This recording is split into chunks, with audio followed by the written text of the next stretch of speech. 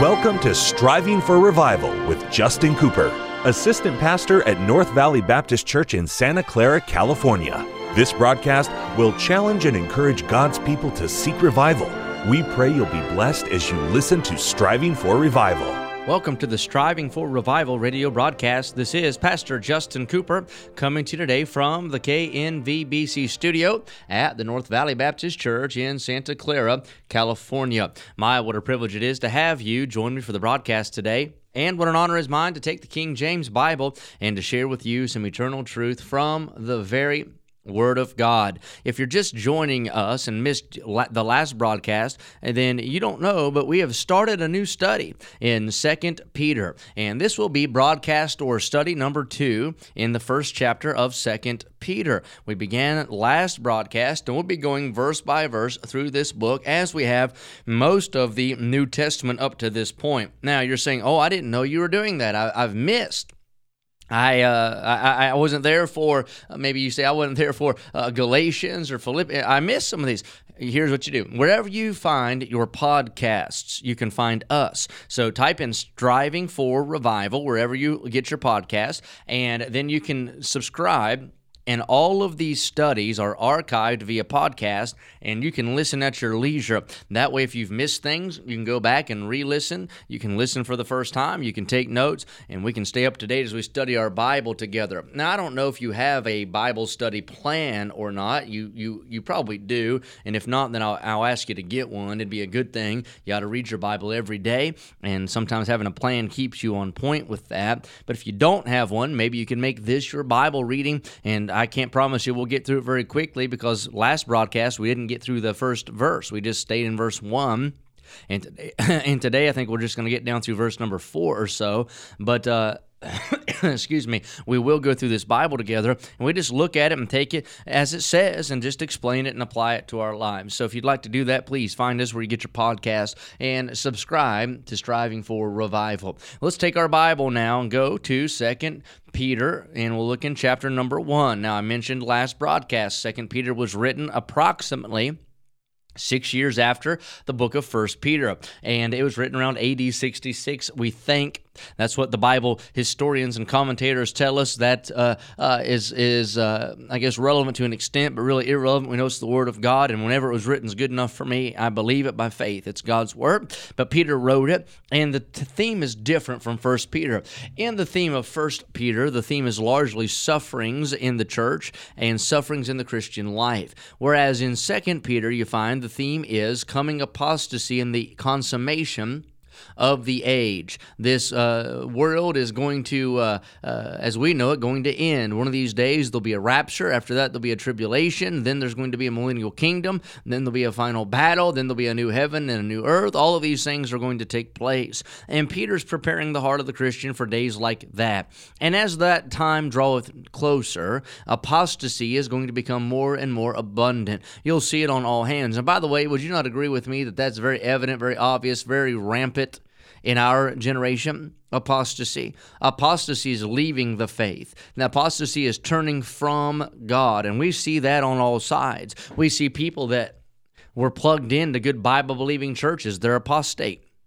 They've left. They've changed. They've recanted, if you will. They've totally forsaken everything they used to say they believed. And that's a scary thing to think somebody might have had a Bible-believing head and never had a Bible-believing heart. So easy to throw out what was supposed to be their convictions. But apostasy is just part of the last days trend. It shouldn't surprise us, though it does sadden us. It shouldn't shock us, though it does upset us. And we don't want to see anybody go wrong. We sure don't want to see churches weakened, and we sure don't need any more voices out there in the world that are slandering the work of God. And by the way, those people who used to be in church and so-called used to be Christians, those people who used to sing in the choir and teach Sunday school and love the preacher, they get out, I was going to say backslide, but who knows if they're saved or not, but they apostatize, they get out. They're usually far more vicious than those that never been in church, sit on the bar stool, in the jail cell, living down the street in some kind of open sin. They're not even half the problem that these supposed Christian people who are out of the will of God and find themselves loving the world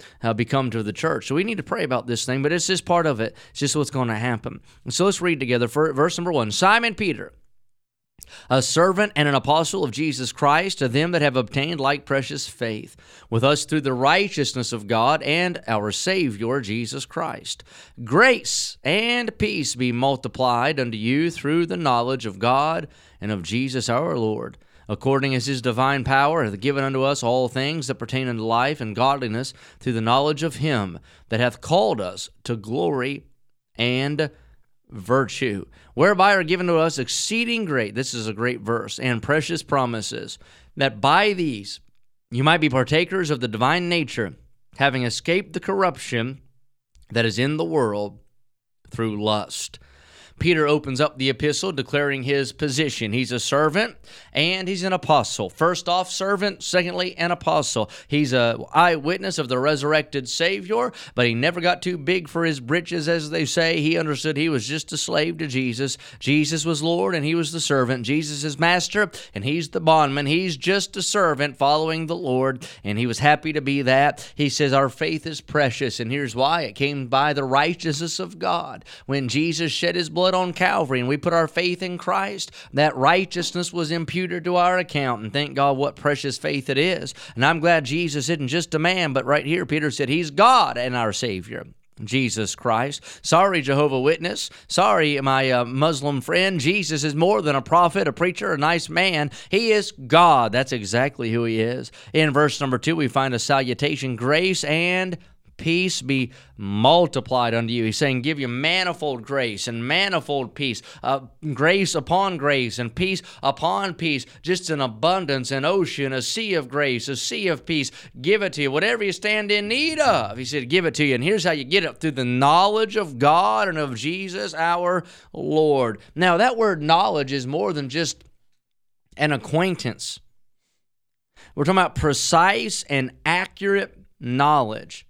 Our world today is filled with people who know or have a knowledge of the Lord, but they don't have a precise knowledge, and they surely don't have an accurate knowledge. They have a fuzzy knowledge. They have a, well, here's what I think kind of a knowledge. Where do you get knowledge about the Lord? You don't get knowledge about the Lord anywhere other than the Bible. Not from your experience, not from your dream, not from what somebody says, but in the Bible. If you want to know more about your Jesus, you learn more about your Jesus by studying his word. If you want to know more about me, then let me tell you.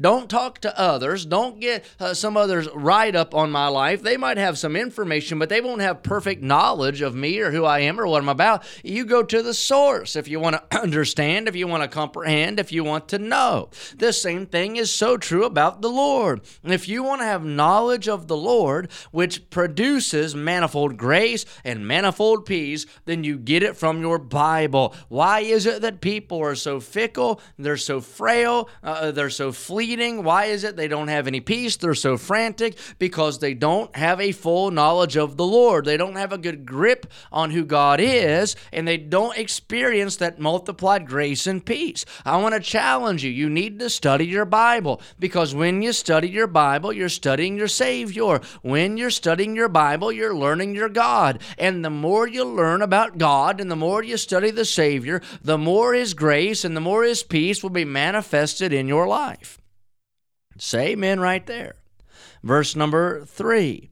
According as his divine power hath given unto us all things that pertain unto life and godliness through the knowledge of him that hath called us to glory and virtue. So here it is, that knowledge of him again, that knowledge of him. It's so important. We need that knowledge of him, that precise and accurate knowledge, a knowledge of the Word of God. Why? So that we can understand what he's given us to navigate life, how to be godly, so that our life can bring glory to his name and be a virtuous testimony to a lost and dying world. All of this hinges on knowing the Bible. That's why he said, search the Scripture. He said, they speak of me. That's why Timothy's told to study to show thyself approved unto God, a workman that needeth not to be ashamed, rightly dividing the word of truth. The more you know your Bible, the more you know your God. The more you know your God, the more peace you'll have in your heart. The more you know your God, the more you'll be able to live godly. The more you know your God, the more you'll know how to walk in life. And the more that you do those things, live a godly life, then you'll be able to exude glory to his name and virtuous life or living or testimony to a lost and dying world.